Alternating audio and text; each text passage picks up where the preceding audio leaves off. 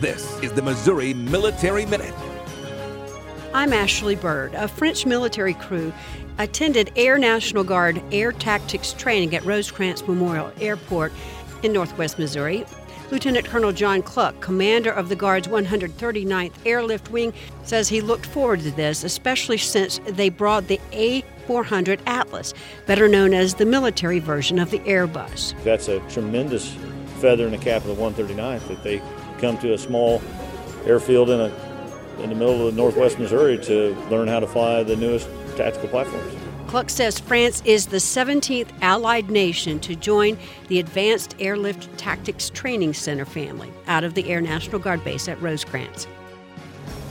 This Military Minute is presented by MissouriNet, your statewide radio network.